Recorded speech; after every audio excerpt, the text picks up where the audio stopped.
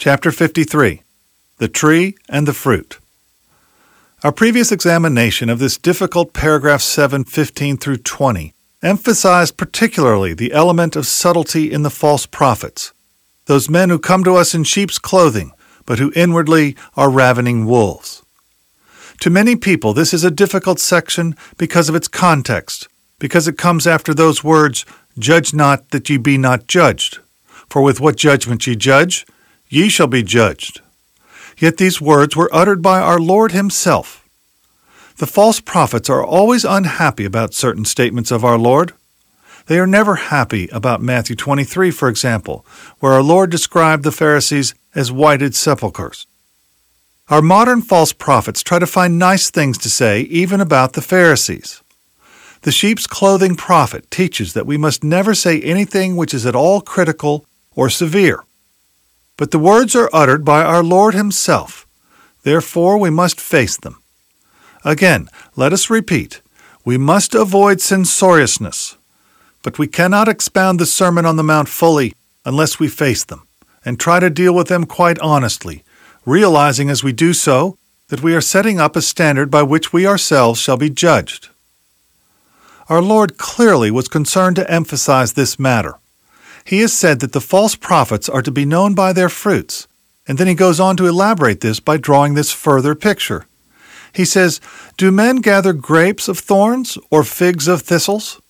Even so, every good tree bringeth forth good fruit, but a corrupt tree bringeth forth evil fruit. A good tree cannot bring forth evil fruit, neither can a corrupt tree bring forth good fruit. Every tree that bringeth not forth good fruit is hewn down and cast into the fire. Wherefore by their fruits ye shall know them." You notice that he starts and ends with, "Ye shall know them by their fruits," and "Wherefore by their fruits ye shall know them." Repetition for the sake of emphasis. First, we must be quite clear on one purely technical point, and that is the meaning of this word corrupt. Every good tree bringeth forth good fruit, but a corrupt tree bringeth forth evil fruit. Corrupt, of course, does not mean rotten, because a decayed or rotten tree does not bring forth fruit at all. That is very important, because if we fail to notice it, we shall again be missing this element of subtlety, which is the main thing in our Lord's emphasis. He is calling attention to the fact that trees which resemble each other in that they look perfectly all right do not of necessity produce the same kind of fruit. One tree may produce good fruit, the other tree may produce poor fruit. What is called evil fruit does not mean entirely rotten either. It means it is poor in quality. It is not good fruit. So the contrast which our Lord brings out is between two types of tree which to look at may be almost identical, but which, when you come to judge the fruit, you find to be entirely different. One you can use, and the other you cannot. Clearly, there is very profound teaching here. Having considered the question of the doctrine, we can now come to the matter of the life, the conduct, and the behavior. Before, however, we come to the details, we must emphasize the great principle which our Lord is here inculcating. It is that to be a Christian is something central to personality, something vital and fundamental. It is not a matter of appearance on the surface either with regard to belief or life.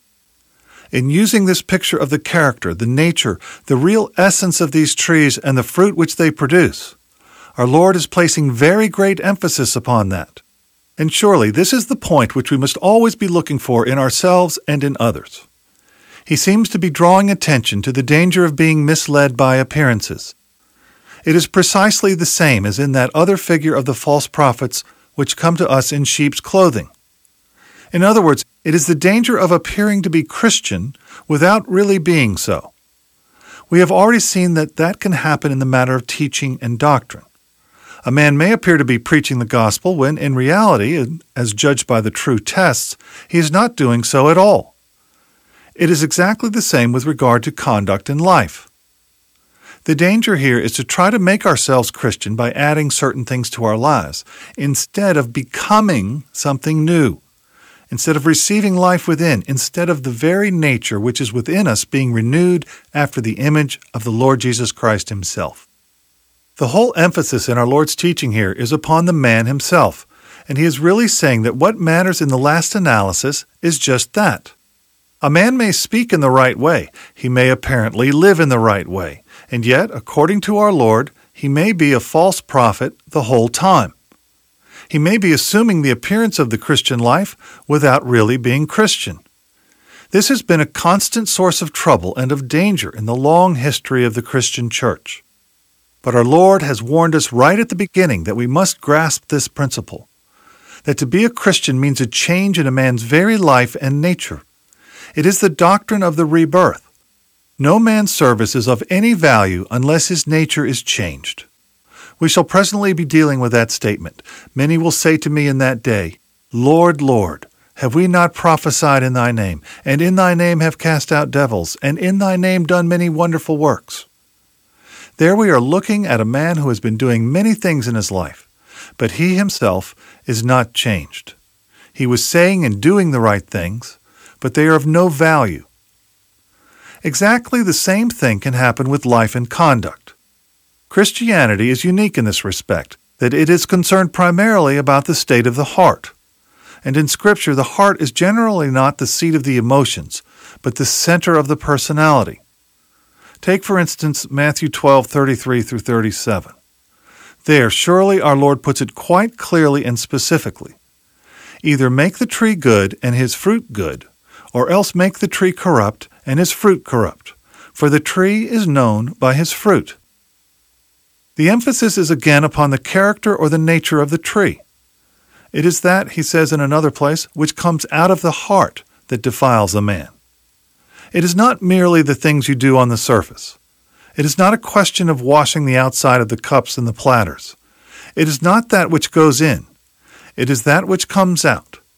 It is the man himself that really counts. Our Lord is at great pains to emphasize in this picture that what is in the center of the heart is certain to proclaim itself. It will proclaim itself in its beliefs, in its teaching and doctrine. It will proclaim itself also in its life. It is not always easy to see that, but our Lord tells us that if we have eyes illuminated by the teaching of the New Testament, we shall always be able to recognize it. We saw about doctrine, for instance, that if you only watch to see whether a man is going to say things that are outrageously wrong, you will probably never detect the false prophets because they do not say such things. But if you realize that there are certain things a true Christian must always emphasize, and if you watch for them, then you will discover that they are omitted, and you will see that the man you thought was a Christian is really a false prophet, and therefore a grievous danger. It is exactly the same with regard to the life. We can show this in a number of principles. The first principle is that there is an indissoluble link between belief and life. The nature will out. That which a man is ultimately in the depths is always going to reveal and manifest itself, and it does so in belief and life. The two things are indissolubly linked together. As a man thinks, so eventually he is. As a man thinks, so he does. In other words, we inevitably proclaim what we are and what we believe. It does not matter how careful we are. It is bound to come out. Nature must express itself. You do not get grapes of thorns or figs of thistles. A good tree cannot bring forth evil fruit, neither can a corrupt tree bring forth good fruit. You are not in the realm of appearances. You are now examining in a more critical manner. Our Lord lays these things down as absolutes, and if we observe ourselves and others, and the whole of life carefully, we must agree that this is perfectly true. We may be deceived for a while. Appearances can be very deceptive, as we all know, but they do not last. The Puritans were very fond of dealing at great length with what they called temporary believers. They meant by that people who seemed to come under the influence of the gospel and who gave the appearance of being truly and soundly converted and regenerate. Such people said the right things and there was a change in their lives. They appeared to be Christian. But the Puritans called them temporary believers because those people gave clear, unmistakable evidence afterwards that they had never truly become Christian at all. That kind of thing often happens during revivals. Whenever there is a religious awakening or any religious excitement, you generally find people who are, as it were, carried along by the flood. They do not know quite what is happening, but they come under the general influence of the Holy Spirit and are clearly affected for the time being. But according to this teaching, they may never become truly Christian. There is a discussion of this in 2 Peter 2, where the apostle describes such cases clearly and graphically. He talks about certain people who had come into the church and had been accepted as Christians, but who had gone out. He describes them in these terms: the dog is turned to his own vomit again, and the sow that was washed to her wallowing in the mire. You see what has happened. To use his illustration, even the sow can be washed and can appear to be clean on the surface, but there is no change in nature. This becomes yet clearer when we compare it with what the Apostle Peter says in verse 4 of chapter 1 of that same epistle. He says that the Christian has been delivered from the corruption that is in the world through lust.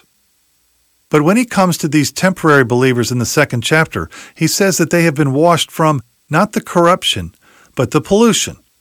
There is a kind of superficial cleansing, which does not change the nature. Washing is of real value, but it can be very misleading. A man who is washed on the surface only may give all the appearance of being a Christian.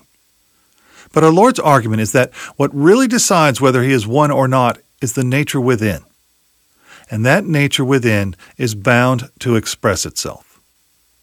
You may have to wait before you can see any true evidence. God sees it from the beginning, but we are very slow to see these things. But what a man is, he is bound to show. He will show it in his teaching for certain. He will show it in his life also. It is quite inevitable. We can say, therefore, that true Christian belief must of necessity produce that characteristic type of living. That is surely the meaning of this question, do men gather grapes of thorns or figs of thistles? These things can never be separated. The inner nature is bound to express itself. A man's final belief is bound to manifest itself sooner or later in his life. We must be careful, therefore, that we do not mistake for the real thing that which looks like true Christianity, but which is in reality merely sham and only outward appearance. The exhortation is that we should teach and discipline ourselves always to look carefully for the fruit. We must now consider in detail the nature or the character of the good fruit. We must look for it in ourselves and in others. We must be very careful because there are people standing outside the narrow and strait gate who say to us, "You need not do all that. This is the way." And we can be misled by them. Therefore, we must learn to discriminate, and once more, as we come to examine the fruit, we must bear this element of subtlety in mind. There are types of life which can closely simulate true Christianity, and they are obviously the most dangerous of all. It seems more and more clear that the greatest enemies of the true Christian faith are not those who are right out in the world militantly persecuting Christianity or flagrantly ignoring its teaching, but rather those who have a false and spurious Christianity. They are the people who will receive the condemnation which our Lord pronounces here on the false prophet. If you look at the history of the church throughout the centuries, you will find that this has always proved to be the case. It is a false and counterfeit Christianity that has always been a hindrance to and the greatest enemy of true spirituality. And surely the greatest trouble at this present moment is the worldly state of the church. We should be much more concerned about the state of the church herself than about the state of the world outside the church. It seems increasingly evident that the explanation of the present state of Christendom is to be found inside the church and not outside. We must bear in mind the question of the subtlety of this whole matter, and therefore we must apply certain delicate tests. The tests can be both general and particular. Here we are, as it were, looking at someone who makes a profession of Christianity. He does not say anything obviously wrong and appears to be living a good Christian life. How do we test such a person? You can have good, ethical, moral people with a high code and standard of personal life and living, who look remarkably like Christians, but who may not be Christian at all. How do you tell the difference? Here are some of the questions for which you must seek an answer. First of all, why is the man living this sort of life? Take the case of a modern good man who makes no pretense of Christianity, or that of a man who attends a place of worship regularly, but who, as judged by New Testament standards, is not a Christian. Why do they live as they do? There are many reasons for this. It may be purely a matter of temperament. There are certain people who have been born nice. They have an equable temperament and character. They're quiet. There's nothing naturally vicious or offensive about them. They have to make no effort to be like this. They were born like that. It is the kind of person they are. It is something purely physical and natural. Secondly, does this man live this kind of life because he holds certain beliefs or subscribes to certain moral teaching? There are men, in other words, who are what may be called good pagans. They are admirably delineated and analyzed in a book called The Failure of the Good Pagan by Rosalind Murray. Such men have very high standards, and they live up to them in their daily practice. A man may do all that quite apart from Christianity. So if you're going to judge merely by the general appearances of a man's life and living, then obviously you may well be deceived. It is often said that there are better Christians outside the Christian church than inside. What that means is that you may find good morality outside the church. But good morality may have nothing to do with Christianity. It has no essential connection with it. Greek pagan philosophers propounded their great moral teaching before Christ came. Still more significantly, Greek philosophers were sometimes the most bitter opponents of the Christian gospel. They were the very men who regarded the preaching of the cross as foolishness. So you do not merely look at the man and his life in general. You must try to discover reasons and motives for his actions. From the Christian standpoint, there is only one vital test at this point. Does this man give the impression that he is living this sort of life because he is a Christian and because of his Christian faith? If he does not live this life because he is a Christian, there is no value in it. It is what our Lord calls corrupt fruit. The Old Testament puts it very strongly when it says, "All our righteousnesses are as filthy rags." It was righteousness in the world's eyes, but it was as filthy rags in the sight of God. It is only that which is the outcome of Christian character and springs from the new nature, which is of any value ultimately in the sight of God. There then is our general test. Let us now look at certain particular tests. Here we must be careful lest again we expose ourselves to the charge of censoriousness, and we must be fully aware that what we are saying is a judgment upon ourselves. The particular tests of this life are both negative and positive. By negative, we mean that if a man is not a true Christian, and if he has not the true Christian doctrine, we shall inevitably find somewhere in his life a certain slackness, a certain failure to conform to the true Christian character. He does not do anything outrageously wrong. We cannot convict him of drunkenness or murder, etc. But unless a man believes those essential tenets of the Christian faith which we emphasized earlier, we shall find a slackness somewhere in his life. If a man is not conscious of the utter, absolute holiness of God and the exceeding sinfulness of sin, if he does not see that the real message of the cross of Calvary is that all man's righteousness is worthless and that he is an utter, helpless, foul sinner, he is going to show this in his life. It is bound to show, and in fact it does, though he may conform to a general moral code. There is always somewhere in a man who rejects this high doctrine of salvation, a failure to walk the narrow way, and a conformity at some point or other to the world and its outlook. His way of life may look remarkably like the Christian's, but if you watch and observe it in detail, you will find that it fails. It is very difficult to put this in a clear and explicit manner. There are certain people about whom all you can say is that, while you find nothing wrong with them in particular, you nevertheless feel that they are wrong centrally. You cannot find anything specific to condemn, but at the same time you feel that their outlook is secular and not spiritual, that though they never do anything that is outrageously worldly, their whole attitude is worldly. There is in them a lack of tone and an absence of that peculiar aura which is always present in the man who is truly spiritual. But to put it positively, what we look for in anybody who claims to be Christian is evidence of the Beatitudes. The test of fruit is never negative, it is positive. Certain apples may look all right, but you begin to eat them and you'll find that they are sour. Now that is the positive kind of test. A true Christian must exemplify the Beatitudes, because you do not get grapes from thorns or figs from thistles. A good tree must bring forth good fruit. It cannot help itself. It is bound to. A man who has the divine nature within himself must produce this good fruit, the good fruit which is described in the Beatitudes. He is poor in spirit. He mourns because of sin. He is meek.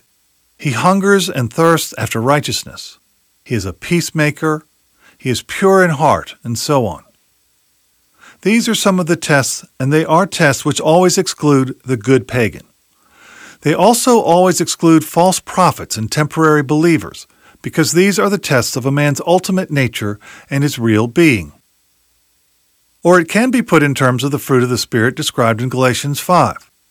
The fruit that is formed in us and manifests itself is love, joy, peace, long-suffering, gentleness, goodness, meekness, temperance, faith. That is the fruit, and that is what we must look for in a man's life. It is not found in the man who is just morally good. This is the fruit that only a good tree produces. A Christian can generally be known by his very appearance. The man who really believes in the holiness of God, and who knows his own sinfulness and the blackness of his own heart. The man who believes in the judgment of God and the possibility of hell and torment. The man who really believes that he himself is so vile and helpless that nothing but the coming of the Son of God from heaven to earth and his going to the bitter shame and agony and cruelty of the cross could ever save him and reconcile him to God. This man is going to show all that in his whole personality. He is a man who is bound to give the impression of meekness. He is bound to be humble. Our Lord reminds us here that if a man is not humble, we are to be very wary of him. He can put on a kind of sheep's clothing, but that is not true humility. That is not true meekness. And if a man's doctrine is wrong, it will generally show itself at this point.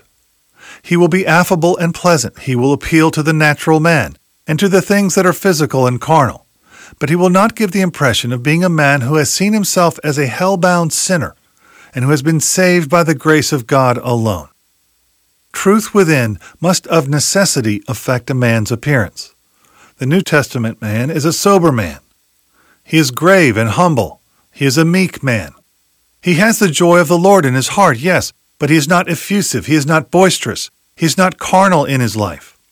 He is a man who says with Paul, "We that are in this tabernacle do groan, being burdened." 2 Corinthians 5:4. To say and to believe that is bound to affect the whole man, even his very dress as well as his demeanor. He is not interested in pomp and show and externalities. He is not interested in making an impression. He is meek and concerned about God and his relationship to him, and the truth of God. The ultimate test of all, however, is humility. If we have the pride of life and of the world in us, of necessity we do not know much about the truth, and we should examine ourselves again to make sure that we have the new nature within us.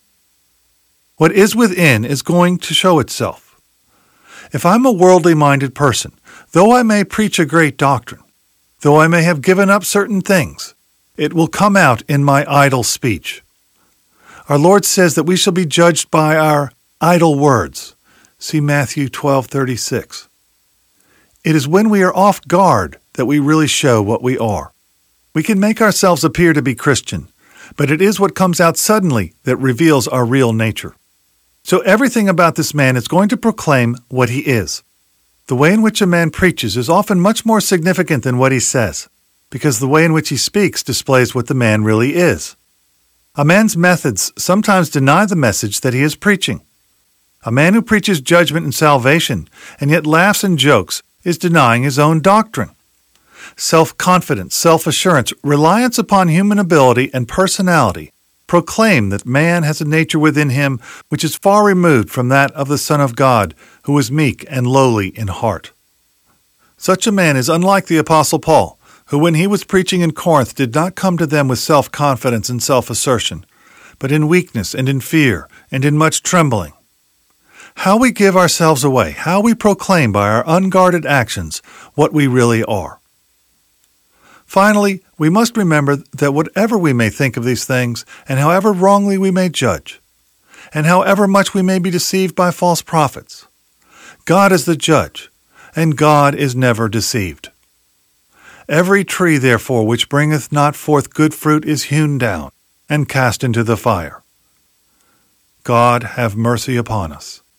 May He awaken us to these vital principles and enable us to exercise this discrimination with regard to ourselves and with regard to all others who may be a danger to our souls, and who are grievously misrepresenting the cause of our blessed Lord in this sinful and needy world. Let us concentrate upon being certain that we have the divine nature, that we are partakers of it, that the tree is good, because if the tree is good, the fruit also must of necessity be good.